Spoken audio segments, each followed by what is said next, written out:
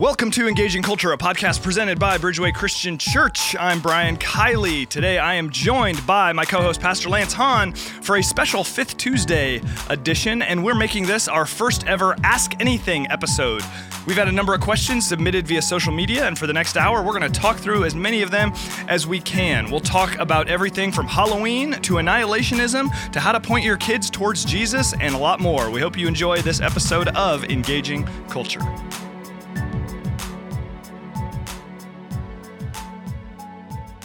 All right, well, welcome to Season 2, Episode 11 of the Engaging Culture podcast. I am Brian Kiley, joined by the Lance Hahn. Whoa, I am the Lance Hahn. Hello, with a definite article. Yes, with a definite I would like to article. point out real quick before we get started, because I think this is very critical for this particular podcast. Okay.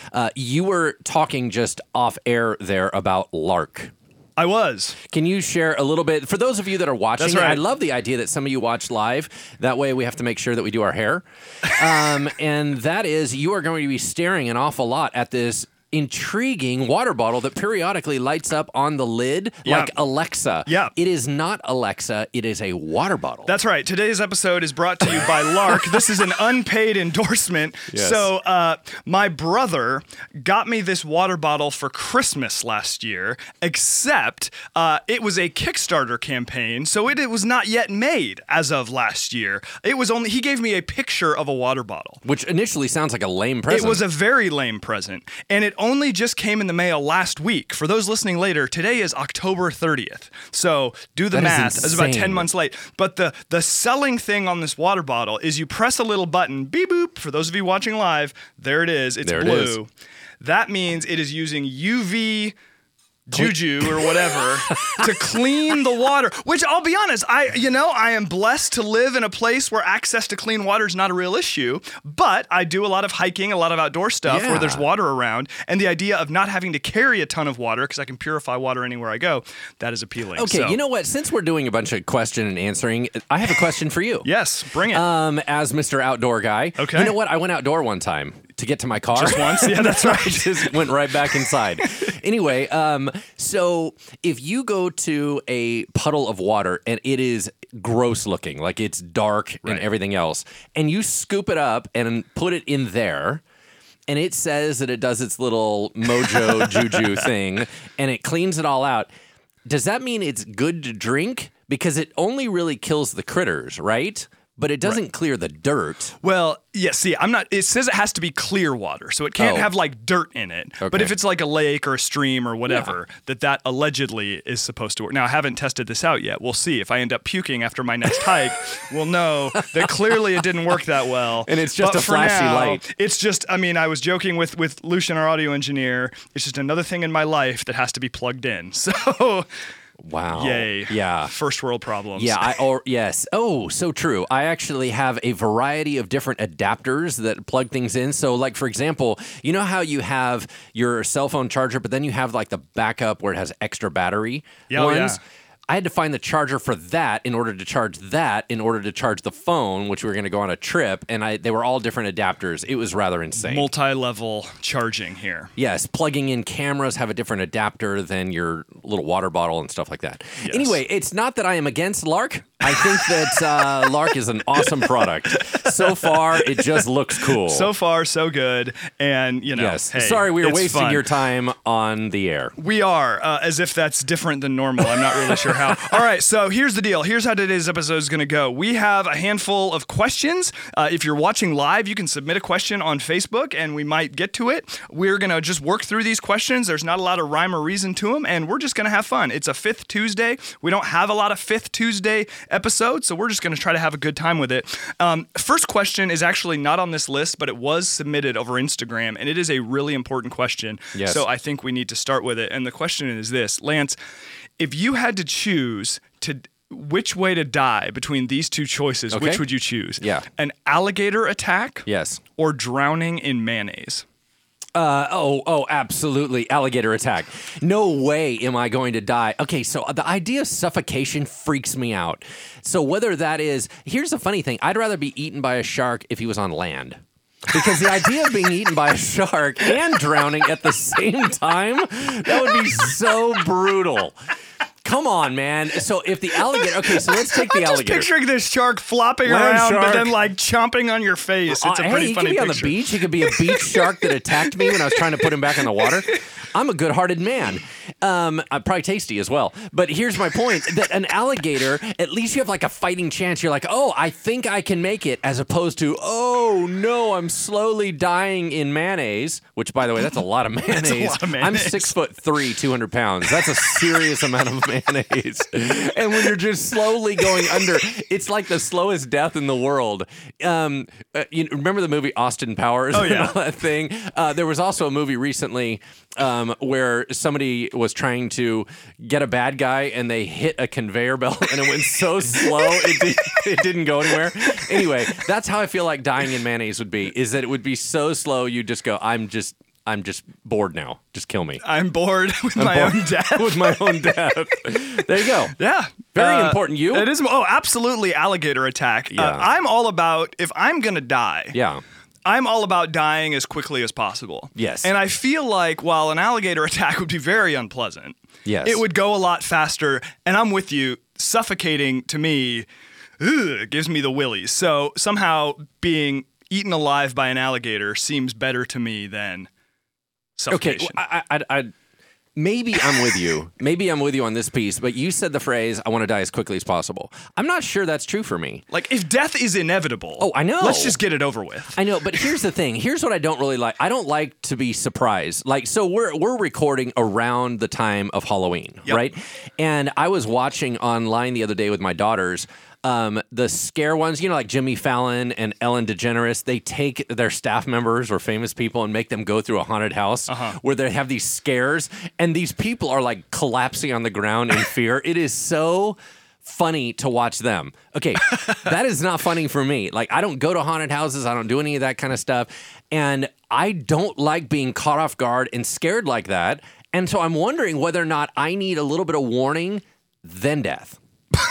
That's my whole point, is that it's something like, I'd hate to go, hey, I was walking in the street, bam, and then you're gone.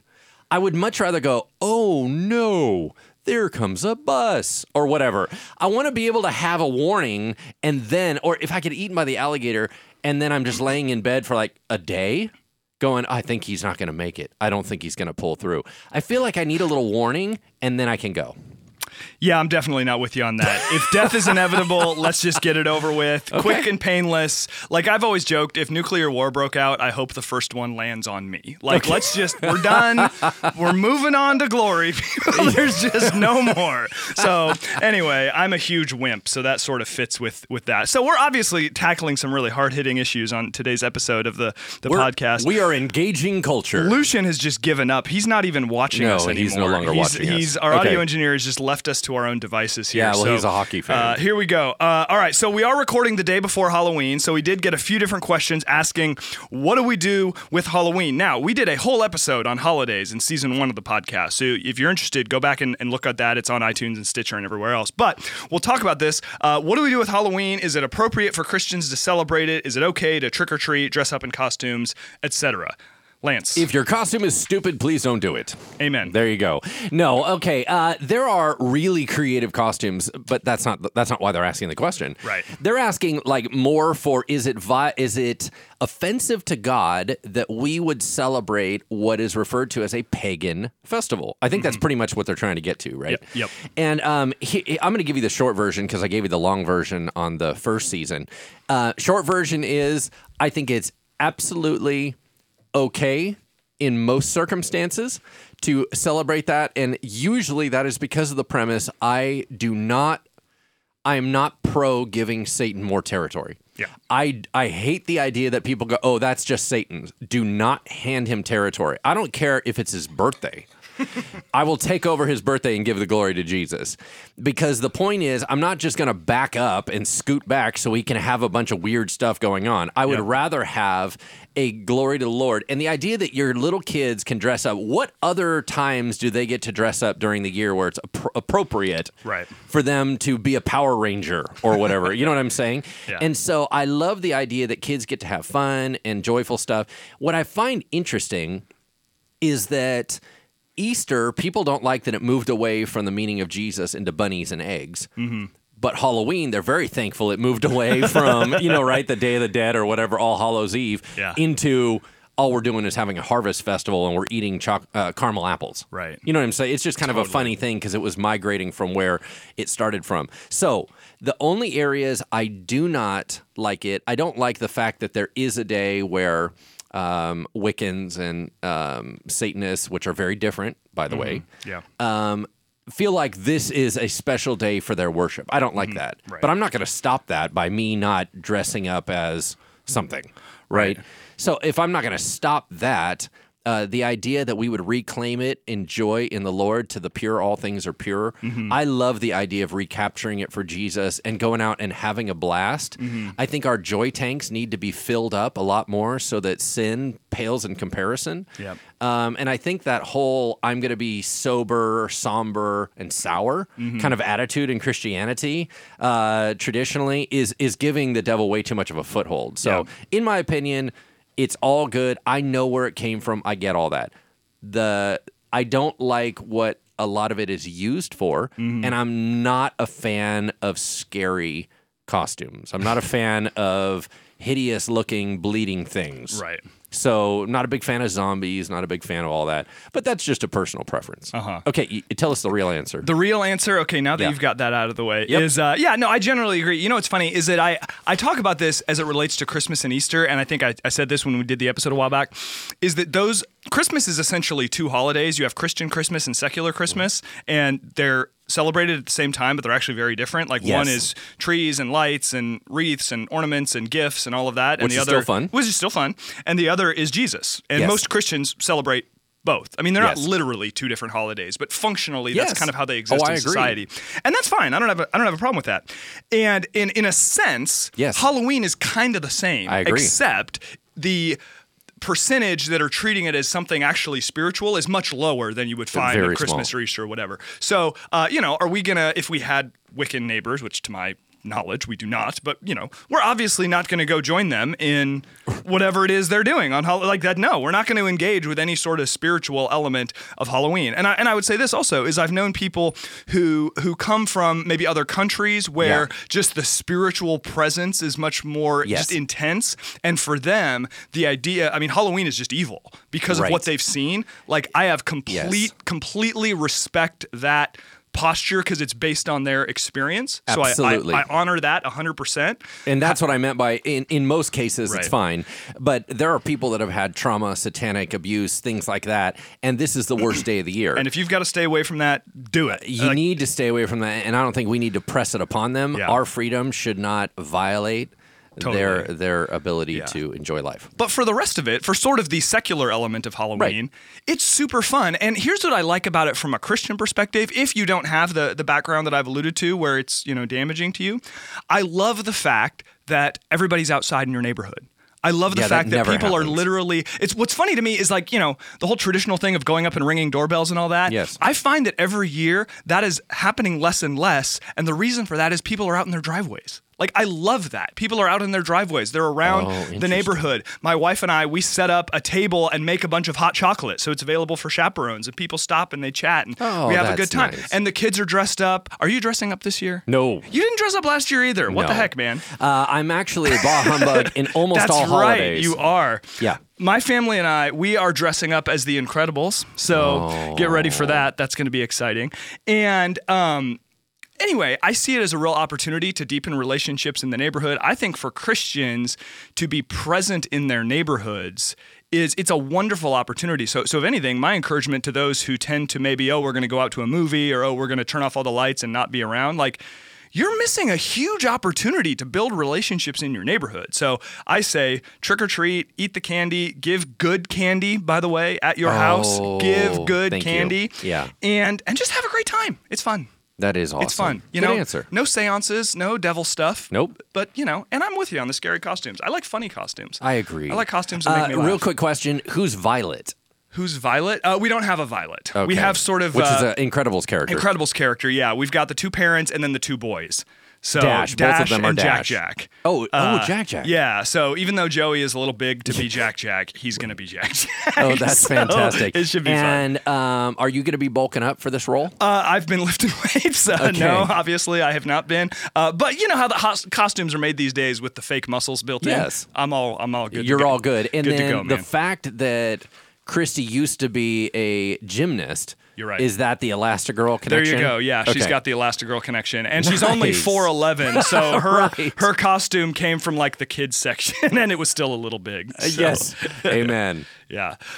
Cool. All right. Well, that's Halloween. There we go. Lance, why don't you pick a question from our list and let's go. Yeah, so I got to remind all of our listeners, if you're brand new to this engaging culture stuff or anything that's engaging with Bridgeway, remember that there is also a podcast called Ask Pastor Lance. That means that we do that in the same studio, and Pastor Brian asks me questions. So I feel like I'm trying to get out of that rut, that I'm doing the same thing here. Right. It plays on the local radio here in Sacramento at 12:30 on Fridays. People can hear that Ask Pastor Lance. So I feel like KFIA. on KFIA. So I feel like on some of these questions, I'd much rather have like Ask Pastor Brian to get out of this. All right, here we go. I'm going to have you kick off. We're going to question number 3 here. Okay. I'm jumping over All right. 2. Let's do it. Why is it that some people get saved and experience a radical long-term transformation, but others seem to get saved and it doesn't stick? Short answer, I don't know. That was helpful. Okay. Longer so answer. Longer answer. That's why there's no Ask Pastor Brian. That's right. Yeah, it'd be really boring. It's like, I don't know, you guys. I don't know. Just go. Why would you ask me that? Google it. I don't know. I really don't know, and I think we need to answer questions like this with some humility. But I do think that there are a number of different directions you could go with this. Some would say that, well, if someone seems to have a salvation experience and it doesn't stick, then maybe what was going on was just sort of emotional more than spiritual. Maybe they don't really seem to, so whatever appears to be happening isn't really happening, or in those for whom it sticks, like they're truly being transformed and saved. And the other part of me says that I think that God just deals with people differently. Yeah. Like some people are going to have a salvation experience and then night and day, they just begin to change. And it's almost like salvation starts and then sanctification goes into overdrive, so to speak. But for some people, the process of getting, like, in our culture, in sort of evangelical culture, we have the pray the prayer right now and get saved, which I'm for that. I've led that in the past. I'll lead it in the future. I'm not saying it's bad. But I do think that that's not always how it works for some people, in the sense that, like, oh, I just had this moment. Like, maybe the Spirit of God is working on people over the course of time. Like, I can use myself as an example.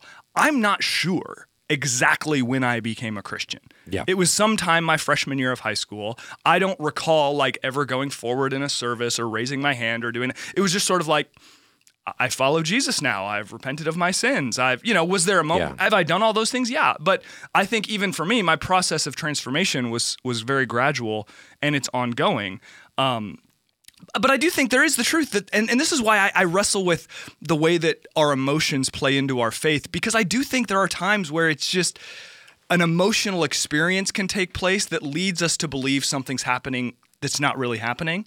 And that sounds a little cynical, but I think that does happen sometimes. Yep. And it's not because people are bad. It's not because they're being manipulative or anything, but it's just the way our emotions tend to work. So sometimes if we think someone's having an experience and there's no fruit of it later on, maybe they were just sort of caught up in the moment and they weren't really having an experience with the Lord. But I think the bigger issue is God just works with people differently. And I think it can be difficult if we take our experience and try to say, well, this is how it worked with me, so it ought to work like that with you or with anybody else. Right. Because God just deals with us in different ways. All right, clean that up. That was a mess. No.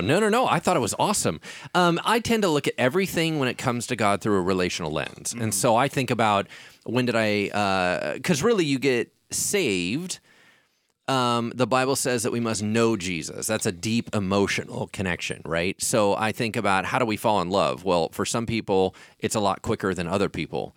I think that you can fall into infatuation. A lot of people talk about, it was love at first sight. Oh, yeah. Probably infatuation at first sight. Right. That's the, oh my goodness, I was overwhelmed emotionally. I think that when we get saved or engage with Jesus for the first time, sometimes there's such a radical reaction to forgiveness that there's an instant infatuation with the Lord. Wow, you love me that much.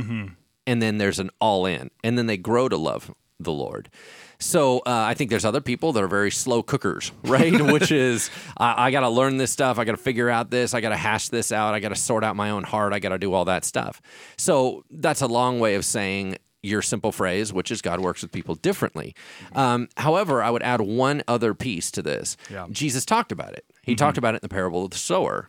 He said the guy that out there sowing seed, some fell on the rocks instantly. There was nothing. Nobody got, that's the word of God being sown out.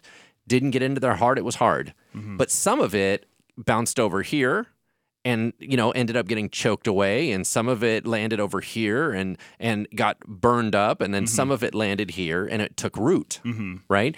For him to say that, I know it's not popular for people to talk, because everybody wants this once saved, always saved. It was the prayer. It was the ABC, accept, believe, confess. Boom, you're in. Yeah. Jesus said it different. Yeah. And so whatever Not quite that clean. Yeah, whatever your theology is, and whether you're a 5-point Calvinist, you need to deal with the parable of the sower. And he seems to indicate that it has to do with the condition of the heart. Now, every 5-point Calvinist I know is going to go, yeah, well, God controlled the heart and blah, blah, blah. Bottom line is Jesus told people the story as if they needed to do something about it, not merely pointing out a reality of what did occur. I think he was teaching that and saying, may we have soft hearts to receive the word. Yeah. Yes, he was also telling his leaders, this is how people will react. But I still think that there was a mandate in there. And so you still have to wrestle with the parable of the sower, which some people get all in one shot and some people do not. Right. Well, and some people have the appearance of being all in. Yes. When in fact they're not. Yeah, So and likely where you're going to find that out is, do they do that in other areas of life? Yeah, that's a good point. It was funny. I recently saw a movie. You'll notice I'm not naming any of the movies because I always get in trouble, and everyone's going to go, Pastor, you shouldn't have seen that movie. And we've I would already agree named with you. Austin Powers, so, that's inviting something. That was inviting something. You shouldn't have brought that back up. Dang They already it, forgot sorry. about that one. Forget that we said that. Go on. Anyway, I recently saw a movie where there was singers, and when they sang this song and they came out on stage, I got the same chills that I got in worship. Yeah. And there was an experience happening there, and it was very emotional for me. But one was involving the Lord and one was not in the same way. Yeah. Doesn't mean that the Lord was not present in that movie and that he was not saying, oh, wasn't that amazing? You know what I'm saying? Hey, I gifted those people with that voice. Sure. I still think I was engaging with the Lord because I engage with the Lord in everything. But it's not the same as a worship service. Right. But I had a very similar emotional reaction, just to basically back up what you said earlier. Yeah, no, that's a really good. That's a I'm really here good to back you analogy. up. Here to Pastor back me Brian. up. Oh, Can well, I thank continue goodness for on? that. Please do. I don't like it when you ask the questions. Okay. All right, here we go. This is we're going to go on question 5 here. And I don't even know which you're referring to. They're not numbered on our sheets, so just Can you actually talk for a second? So, oh boy, Lance is sneezing. Everybody. Okay, All I'm right, back. He's back. All right. I was like, how do you cover for me? Did you like that play-by-play? Yeah, that was terrible. You just froze up. Okay, I'm never relying on you again. All right, here we go. What is our responsibility for the sins of others? In Nehemiah 1:6, Nehemiah confesses the sins of the people of Israel, including his own. Can we or should we confess the sins of others? Our nation has sinned greatly against God. We as a nation allowed slavery. We continue to allow abortion. These are statements they're making. What is our responsibility before God and with each other for these sins? Pastor Brian. Yeah, that's a pretty interesting question, and there are a few different aspects of it that I want to talk through briefly. Number one, I don't think it's a bad thing to repent for the sins of our nation, to repent for our history of slavery, to repent for the present reality of racism. Let's not kid ourselves and think it's in the past. Amen. To repent of the sin of abortion, and I could go on and down the list I could go. So I don't think it is a bad thing to say, God, I'm on behalf of our nation, I'm sorry that we have done these things. These are not your heart for us. And Holy Spirit, would you move in our land and lead us to change and change hearts and all of that? I think do we have a responsibility to do that? Like, I wouldn't place that on someone as a burden to say, well, now you're repenting for your own sins. What about the sins of our nation? And I don't think we need to necessarily, but I don't think it's a bad thing. Here is where we need to be careful in doing that, though, because we can become like the Pharisee from the Pharisee and the tax collector parable. Okay. Right? So we can say, God, I am so sorry for the sins of our nation, and we begin confessing things that we ourselves are not responsible for. Yes. And we develop a little bit of a, thank goodness I'm not like those people kind of Holier than attitude. thou. Yeah. Yep. So I would just say be careful in focusing I'm a male. I've never had an abortion. Late breaking news here, right? Like, if I'm going to repent for our nation's allowance for abortion, I think that's okay, but I need to not stay there. I also need to repent of our nation's materialism, which has its hooks in me, and our greed, which has its hooks in me, the over-attention we give to things that are silly and don't matter, which, God help me, has its hooks in me. I need to make sure I'm repenting of things that I see in my own heart as well, so that I'm not developing a pride that says, oh, God, I'm so sorry for this wicked land that, and thank goodness I'm not like them. You know what I'm saying? Oh, I love that. What would you say? Yeah, that humility, that's pretty awesome. Which, by the way, if we were to confess, let's say we're taking part in the confession of abortion. As males, you go, well, we can't have abortion. Well, first of all, a lot of males pressure abortion. Yes, absolutely. A lot of males fund abortions. But even more than that, in my opinion, the males are involved in the sex that creates the temptation of abortion. Yes. And so any engagement that we've ever had in sex, whether, largely we think outside of marriage, but any time that we have had been involved in sex that led to a situation where we went, I wonder whether or not I'm going to allow this child to live. Yeah. Okay, these are things we can repent for. That is absolutely a male sin, no question. Yeah, and so I think that even in thinking through maybe some of the sins of the nation, we're repenting for slavery, and then we cross over and say, Lord, the amount of prejudice in my life is absolutely inappropriate. Yeah. So once again, highlighting that. Now, I'm going to take it a little bit of a different direction, if that's okay, which is we really, really mix up the Old Testament and New Testament. Yeah. And the Old Covenant and New Covenant. The Old Covenant that was with Israel was what Nehemiah was working with.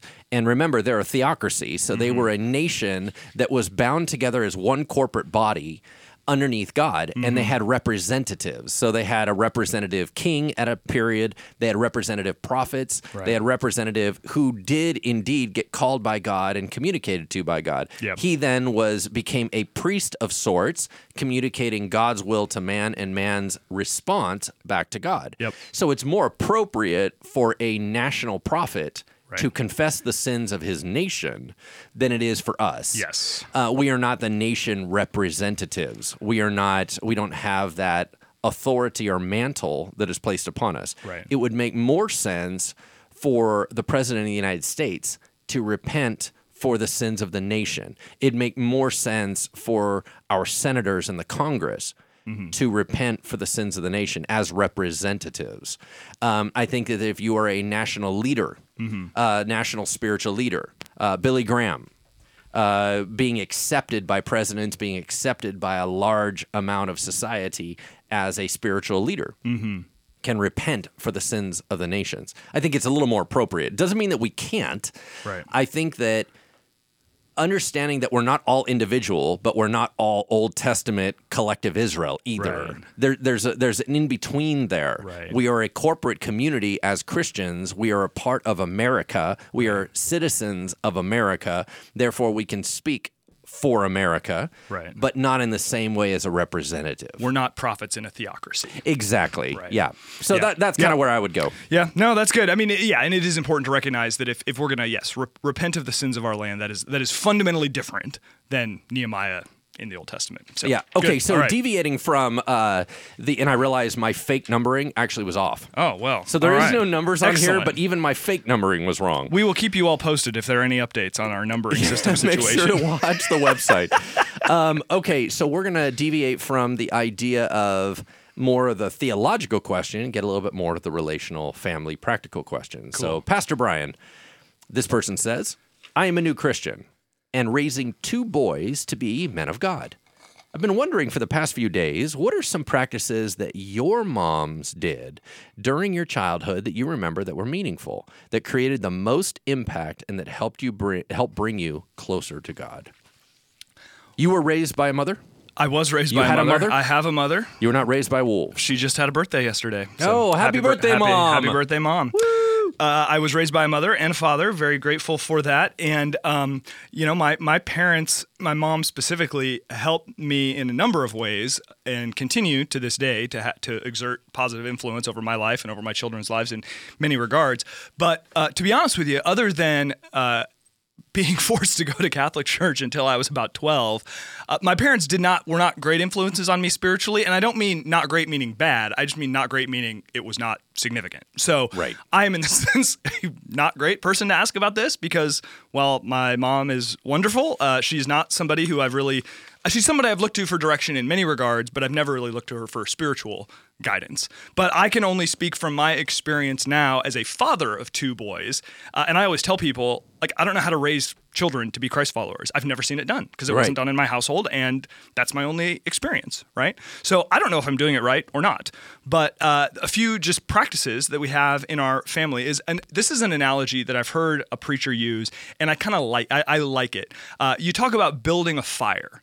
What do you need to do to build fire? If you're going to build a fire and build it well, you need good kindling. So if you just try to light a fire on, damp log, it's not going to work. That's not right? going to happen. And I like the idea of our job as parents is to gather kindling. And then so when the Holy Spirit awakens something in our children's hearts, it can grow into a huge It's preparing flame. the altar for the fire of God. Exactly. So a big part of that is, and part of this is being, and I have great respect for a lot in the Catholic Church, so don't hear me bashing Catholicism, but because of sort of a religious, quote unquote, childhood I have, I tend to swing way the other way and try to make spirituality in my family not rooted in obligation and demands and everything else. I've done the same with my daughter. Rooted in the, in the gospel and not be legalistic about things. Yep. But at the same time, in our family, we prioritize church attendance. We have them here on the weekends consistently because I want them to be in that environment. We have practices in our home that are connecting them to God in just the everyday stuff of life. Our bedtime routine, for example, is my wife and I will take each one of we used to do our children together, but then we realized they fought too much and this goes better if we separate them. But we call it, the kids know it, we call it singing and praying, where each kid gets to pick a song to sing. It's usually Jesus Loves Me or doxology or a hymn or something like that we've taught them over the years. We sing, and then I ask them, what do you want to tell God thank you for from today? And we'll think about what was something cool that happened today. And then what's something you'd like to pray for from today? And I'm just trying to teach them to think through their day in that lens. And the point of that practice, to be very clear, the point of that practice is actually not the prayer time. The point is to, over time, train my kids to look at life through the lens of, wow, God, I got to experience this today. I want to tell God thank you for that. And to look through the lens of, man, I saw that hurt today. I want to teach my kid, or I saw that hurt today. I want to pray for that person, or I want to pray for what's going on. And we pray for ridiculous things. Amen. We prayed for the kid down the street who got a new soccer ball because his old one popped. We prayed that it wouldn't pop. Hey. Which is a serious concern when you're 7 years old. But the point, and we don't shame any of that. We encourage all of it. That's right. And because we're just training them and thinking through life in that lens. And it's not a legalistic, well, we got to tell God thank you for something, but it's just a joyful, what do we do? So, and then just trying to... That is beautifully intentional. Will you be my father? Someday, Lance. Okay. So that's just one little... and I think that as parents, we can insert little practices to help point our kids to Jesus in the everyday. And, I'll get back to you in 20 years to find out if we gathered the right amount of kindling and everything else. But your kids are a little further along in the process than mine are. Yes. Talk about kind of what that's looked like in your home. Well, let me jump back for a second because I have more questions for you. You were not off the hook yet. Right. But so I think that let me give you an idea that has made a big difference in my life, and that is I believe that sociologists have made it clear that the guts of how women think about their own value in this world they'll get from their dad. But they will role model how life is interacted as a woman by their mom. Mm-hmm. in the same way, the reverse is true, that boys get their guts of do they matter in this world from their mom.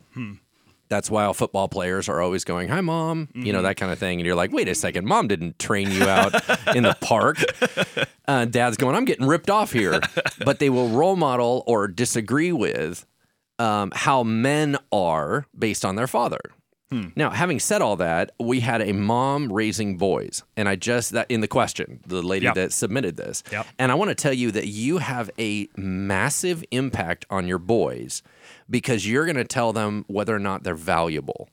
They're going to carry that forward. So as you invest into your boys, and this is all leading to a question for you, Pastor Bry, but as you invest into your boys and say, even when they're little tiny and you're going, look at my strong little guy and all this stuff, you're breathing life into your sons, and they will always protect you because of that, because you have told them that they are valuable. This is another reason why there's a lot of body image and insecurity issues in our nation because of fatherlessness, because of dads not inputting into their daughters. Okay, so having said all that, you told a story, and I'm outing you now. I don't know whether or not you want to talk about this on the air or not. Well, it doesn't matter, does it? Doesn't matter now. I love it when people go, can I ask you a question? You're like another one? You just did. Anyway, so here's the deal. You told me a story a long time ago about how when you were growing up and you were insecure about some things, that your mom actually would tell you different things about you. And that she would say things, about you being smart and about you being...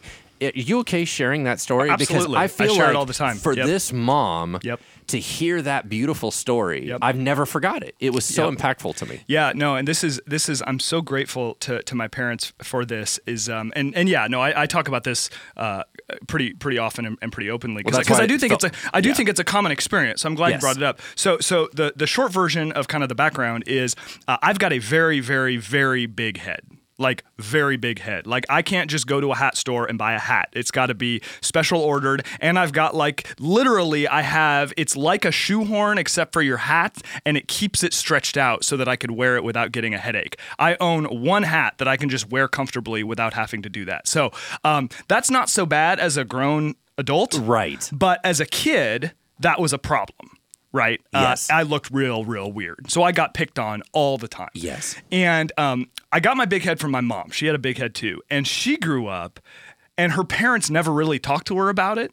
So she just suffered all of this abuse from peers and everything else quietly, without her parents really engaging her on that stuff and without them talking through it.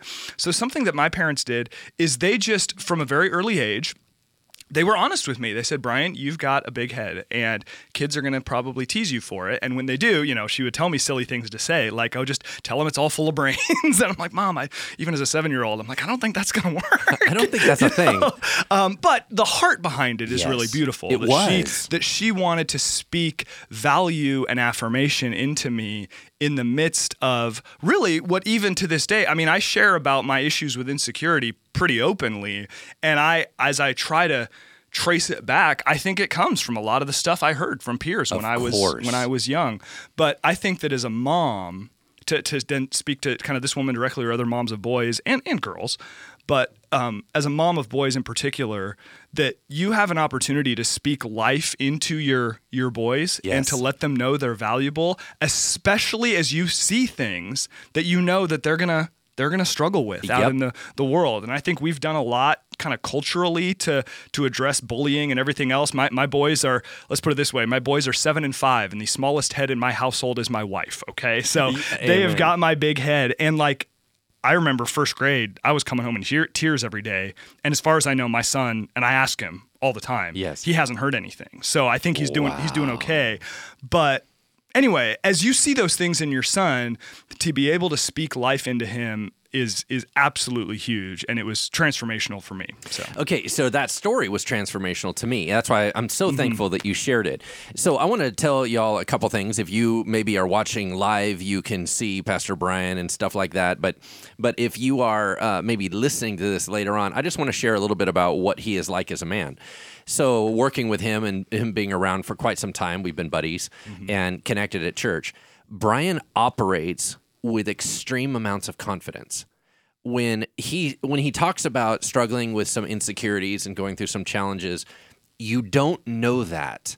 When he moves around day to day, he is very strong and he is very knowledgeable and he is very smooth and he's very comfortable on his feet.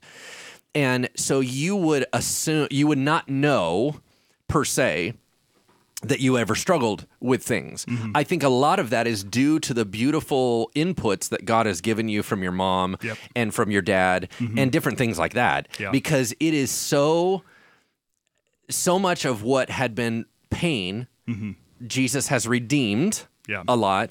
And here's the other thing. The other thing is that, yes, so Brian, it is noticeable, but the minute you know Brian, it disappears. It's really weird. So, like, for example, like a lot of times he'll end up talking about it, and I have to like double take and go, I'm sorry, what are we talking about? You know, because it disappears. Right.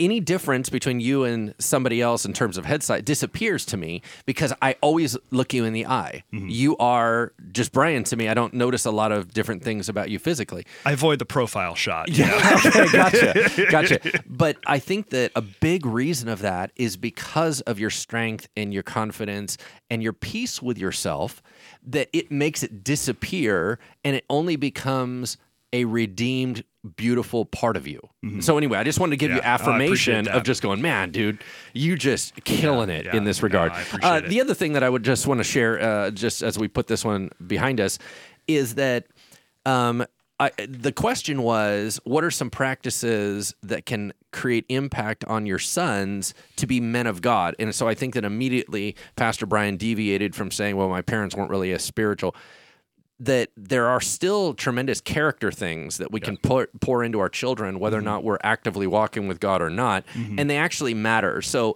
when Jesus is building us, there's a whole set of tools that we need to learn to utilize, and one of those is things like self-confidence. One of those is things like wisdom.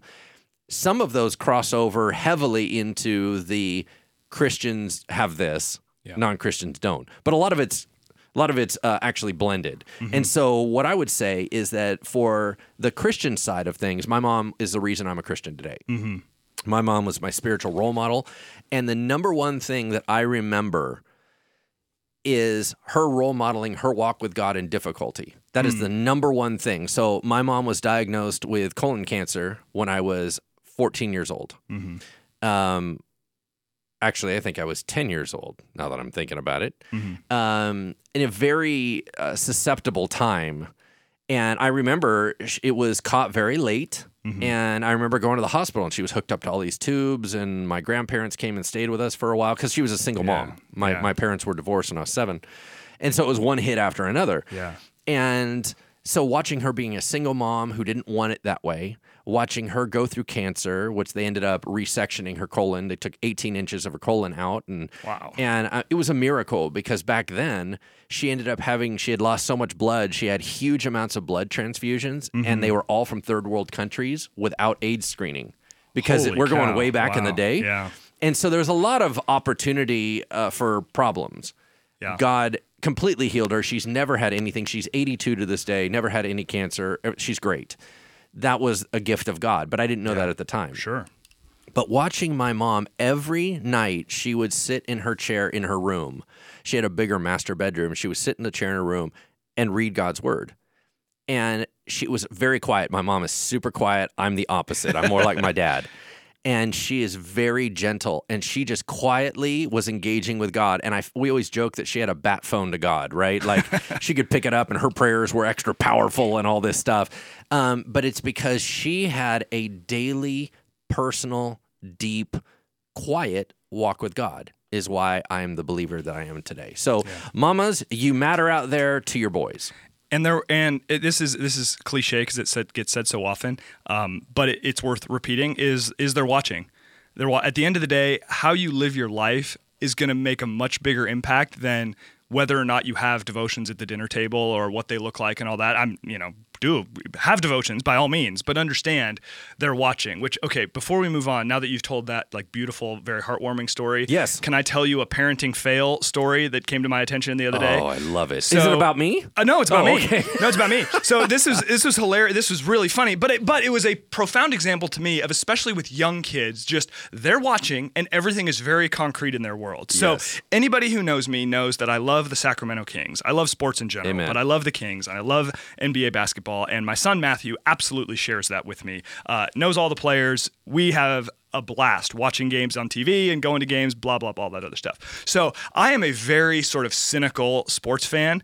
And to me, part of the fun, now I'm always in control, but part of the fun is getting really excited when things are going well and just really whining when things are going badly. Like, oh my gosh, I can't believe you missed that shot, that sort of stuff. I mean, it's never inappropriate. It's never that. But like, you know, especially. But it brings the passion exactly, in. Especially players that I don't like, you know, I'll just like rip them all day long, you know, and I'll even be, Matthew, that guy is a stinker. They need to get him out of there and all that stuff. So anyway, so we do that and we have fun with it. So I'm at my son's soccer game the other day and I'm, you know, coaching the team. Matthew's on the bench because he's sitting out at this part of the game. And one of the kids, who their family actually goes to Bridgeway, he, you know, whatever, he makes a little mistake. And I'll say his name was Mark. His name's not Mark. And I hear my son go, "Oh, come on, Mark." I'm like, "Oh, no. That is not a thing. We cannot do that." Sad. And realizing that, like, he doesn't get the difference between, I'm just sort of messing around. I don't really think this guy on the Kings a bad guy. He's just not playing well. Yes. But for a 7-year-old, he doesn't get the difference between that and his friends playing soccer. Yes. So just me being aware that, hey, I need to be careful and conscious of what I'm modeling. Wow, so that's so good. What a good. Yeah, I'm glad that you clarified that. So we had a big. I took him for a post-game donut because he played really hard and I was proud of him. But we had a little talk about how we behave. Yes. Okay. So in that same line of thinking, as we kind of move forward, here's another question for you. Yeah. It says, Pastor Brian. I added that part. My question is, how as Christians can we control our anger and be the best children of God that we can be? I struggle with my temper and always find myself praying for new ways to try to find peace in myself and then self-control. How would you suggest that we attack these obstacles? Once again, I don't know that I'm the best person to ask because while my issues are I can be overly critical, I can be overly arrogant, I can be prideful in some kind of dumb, immature ways, but being overly explosively angry is just not a thing for me. I saw it enough in different environments growing up that I just kind of said, that's never going to be me. Like, I'm not going to be the explosive angry guy. Right. And I want to be careful in saying that because that can feel like a burden I'm placing on somebody who is more built that way. Sure. The fact is, part of it was my own personal formation, but part of it was just the way that God made me. Personality. I can't take any credit for that. Totally, me too. But I do think just a couple things right off the top of my head is I think I look at what is Philippians 4 talks about whatever is true, whatever is noble, whatever is worthy of praise, all this stuff. What are you thinking about? What are you letting your mind dwell on? What are you filling yourself with in your subconscious? Because I think that is reflected in the way that we respond to things. Other things is, and I was just talking to my wife about this the other day, as it comes to like our children and how it's easy to get angry with them when they do stupid stuff, basically.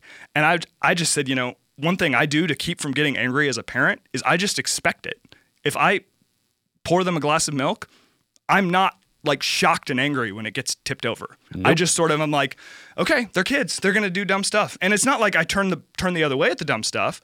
All right, buddy, let's talk about this. How can we not spill our milk? All right, let's go get a washcloth and you're going to wipe it up and all this other stuff. But it's not, oh my gosh, why did you da-da-da-da-da-da. So I think a lot of times anticipating situations and thinking, okay, how am I going to react in the moment, as opposed to just not preparing ourselves for different situations and we're left to whatever emotion springs forth, I think is important.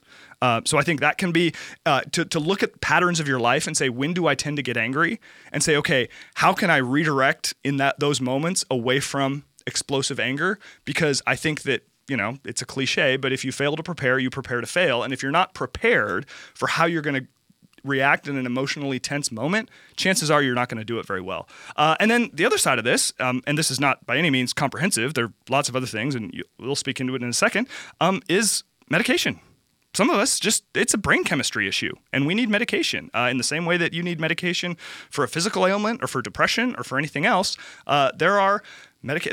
mental health is a real thing, and for some of us, we need the help of a mental health professional and maybe the help of medication to deal with some brain chemistry issues that are causing us to get angry. And I think there's nothing wrong with that when it's done appropriately under the care of someone who knows what they're doing. So those are a few things that I would do. Well, yeah, and just as a side note for that, as far as sports, CTE, right? Yeah. So that's concussion issues in sports and anger issues and lashing out. That becomes a brain chemistry. Yep. It's actually a physical issue.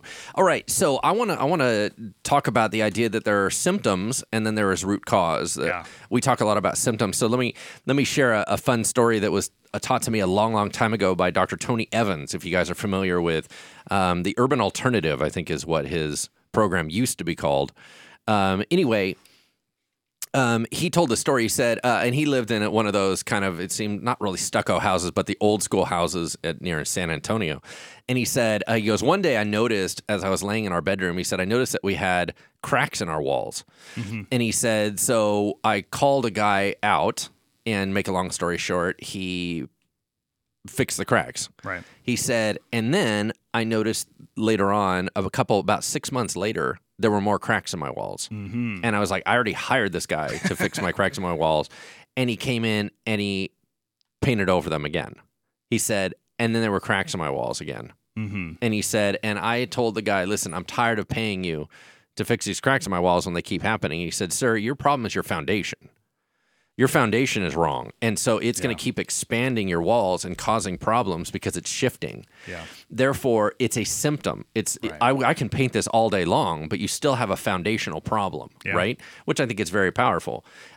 Using another analogy to make my point, Old Faithful.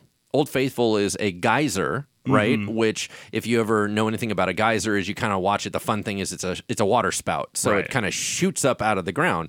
Well, what is causing it to shoot up out of the ground? The shooting out of the ground is a symptom. Yeah. The cause of it is the pressure underneath. The pressure underneath is taking the water table and pummeling it, and then pressing it upward, and it explodes. Okay, this is us, right? We are exploding because of internal pressures. Right. We have something under the surface that is causing these cracks in our character, causing these cracks in our personalities, causing these cracks in our attitudes. And so we have to get a little bit deeper and dig down and go, why are we so angry inside? Not why are we exploding on people, why we're doing that. Those are normal symptoms of an internal problem. Yeah. If you got that problem, that's just kind of how it goes. Mm-hmm. So we have to figure out, why is our cup so full? Why is our heart so full? Why are we so tense inside that something simple can make us pour over? So the deeper issues is it usually has to do with things like trauma in the past. It has to do with insecurities. It has to do with some deep down heart work that needs to be done. And then the pressure is released and the geyser doesn't blow. Yeah. Oh, absolutely. I mean, and we've all had situations where someone will really kind of maybe overreact to us about something, and I can watch an overreaction happen, and I think they're not reacting to what it sounds like they're reacting to. There's something else going on there. And doing that what's work, on the table is not what's all on the table. Yeah, and I think that's a huge point, is to whether it's through prayer, whether it's through talking things out with a trusted friend, whether it's going to see a counselor, to really get to like, gosh, what is really going on underneath? Something's going on. That's a big deal. Yeah. That's a real big deal. I'm going to throw a real quick question at you, which even though it's theological and it's heavy, you've already done some study on this. You already know this kind of stuff. Here was a question that was sent in. What are your thoughts on conditional immortality, also known as annihilationism? So breaking that down for the average person, do people really go to hell forever, or do they get annihilated? Like once they are determined to have eternal life that would be apart from God, does God keep them there, or do you just go poof and they're gone? Pastor Brian, does love win? The idea of annihilation. Thank you for that. Sorry. The idea of annihilationism, the idea that those who are not saved just simply cease to exist, it is popular amongst a lot of different voices. John Stott, probably the most famous Christian voice who advocated for annihilationism, and I think you can make a case for it. And the individual who submitted this question gave us some verses that seem to indicate, talking about, okay, wages of sin is death, but the gift of God is eternal life. The one who can destroy both soul and body and everything else.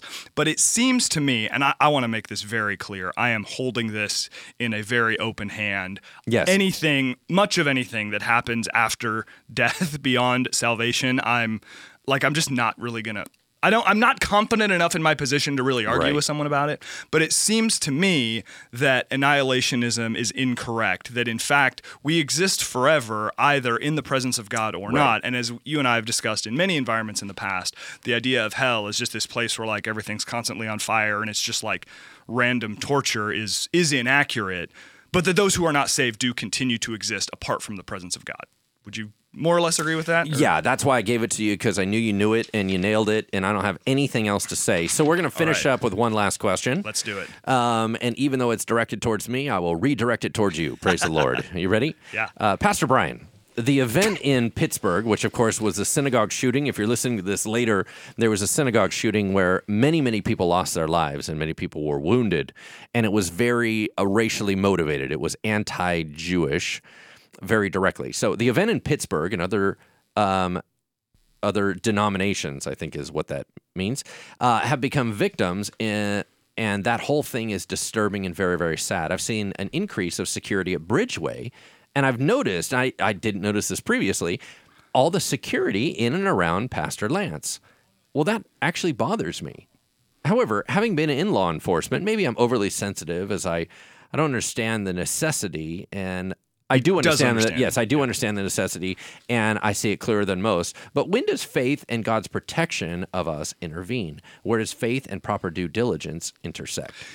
It's a great question. So first of all, obviously what happened in Pittsburgh is just an awful, awful, awful tragedy, and hearts couldn't condemn it stronger. Continue to go out. I mean, it's just terrible in every regard.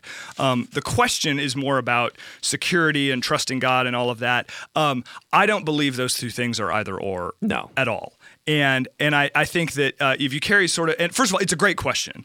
And it's not the first time we've been asked, like, well, wait, why do we have to have security if don't we trust God to keep us safe? Well, I trust God to keep me safe, but I still buckle my seatbelt. Absolutely. You know what I'm saying?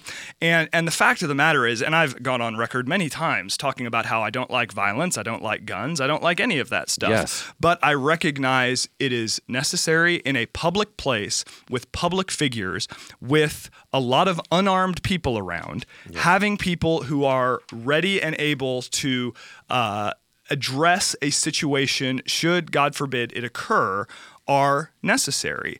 And does that mean, and because the thing is I don't believe that God calls us to trust him in such a way that we are neglecting due diligence and security. I believe that's poor stewardship. Exactly. I agree. I believe it's poor stewardship. I believe that God will do what God is going to do, but I lock my doors. I believe that God will do what God's going to do, but I don't leave my young children alone by a swimming pool. I mean, and you could say, well, don't you trust God? Well, yes, I trust God, but I also trust that God doesn't want me to be foolish. Yes. Right? So, and I think it's fair to say, I mean, and there are lots of sort of made up stories about this where it's, something awful happens and we say, God, why did you let this happen? And he says like, I gave you a life raft, and you still drowned, like that, like that sort of a thing.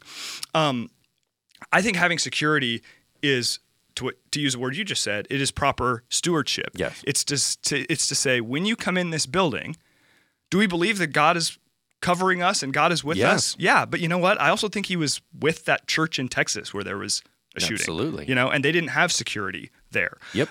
We recognize that part of the stewardship of this building, and more important, a million times more importantly, the stewardship of the individuals in the building is having security there to make sure people can come and worship in a safe environment. That doesn't mean we don't trust God. That means we want to appropriately steward what God has given us. And just to clarify, we've had security for a very long time. So years that's not years and years. That's not new. new. That's not a new thing. And there are a variety of less dangerous reasons why you need security around. I mean, if if you or a preacher gets so cornered in a conversation and you don't have a watch on or anything else, and next thing we know, you're supposed to be on stage in 4 minutes. It's like, well, that's a problem. It's just having different eyes on things like that. What would you say to this question? A couple pieces. One of them is the sheer presence stops a lot of temptation to difficulty. Yep. Okay. So, for example, let's say somebody is mentally ill and they want to lash out at a pastor because of what they just preached about. Well, they may well contain themselves a little better knowing that they see visible security walking with them. They're not going to get away with it. Yeah, they're not going to get away. And so that creates an accountability, which I think is super healthy for people to keep themselves in check. So most of what they do is prevention, not necessarily responding to, right? So if we're going to say, well, how many situations have they responded to where the pastors were in danger? That's much more tiny. That's a small handful. Right. But here's the other thing. You'll notice that in all these shootings, it may have been triggered, their anger or whatever may have been triggered towards what the leaders were saying, but an awful lot of other people were involved. Yep. And so we have high security around our children. Yes. So whether or not do we trust that God's going to protect our children? Yeah, but a lot of times he's putting that stewardship in our hands. He asked Adam and Eve to tend the garden. God could have tended the garden himself. He said, no, you make sure. He even says, you leaders keep the wolves out away from the sheep. He didn't say, I'm going to do it. He said, you do it. Yeah. So when he imparts as the ultimate authority and responsibility down to his under shepherds, that is our responsibility. Yeah. If not all those people needed to get shot, that's our job. Yeah. Do we have a police force that if there was an active shooter situation will shut it down? Yes, we do. Am I proud of that? Absolutely. Yeah. The majority of what they do, however, is accountability for bad behavior, right? Which is just simply training. Yeah. Right. Yeah. So I couldn't be more thankful for our security team. And because of their presence, we have had a very, very peaceful church. Yeah. For I've been here now 21 years. That's a really, really long time. That's a long track record of relative peace. When I'm on the radio, when I am out as a public figure, when I'm a regional leader, people hear me that I never see. Yep. I don't know what their experience is interacting with what I'm about to say, and I'm very agitating in a lot of things that I say. So would I not be stimulating somebody that is struggling with mental illness and things like that? Of course. Yeah. We invite in broken people into the church because that's why we're here. Yeah. But we better be good at it. Yeah. And we better steward it well. And how amazing is it that we have a team of men and women Yes. who have their eyes on everything all the time. They're extraordinary. Really, wherever you are on campus, there's security, not in an inappropriate way, but in a very appropriate way, keeping an eye on what's going on. And I couldn't be more grateful to them. And you know what? In a sense, they are God's provision for our congregation. They are. They are working out God's protection of us in the same way that, God is going to provide for your children their food today, but someone else is going to make it. Yep. You know what I'm saying? Amen. So, and you know what? The fact that this person hadn't noticed it before means they're really good at blending in the background. So, I'll tell you what, we're going to go ahead and wrap up this segment. Thank you, everyone, for listening and watching. And just remember, when we talk about engaging culture, we're talking about engaging culture at all levels. We're engaging culture not only in the big issues, but in the day-to-day issues.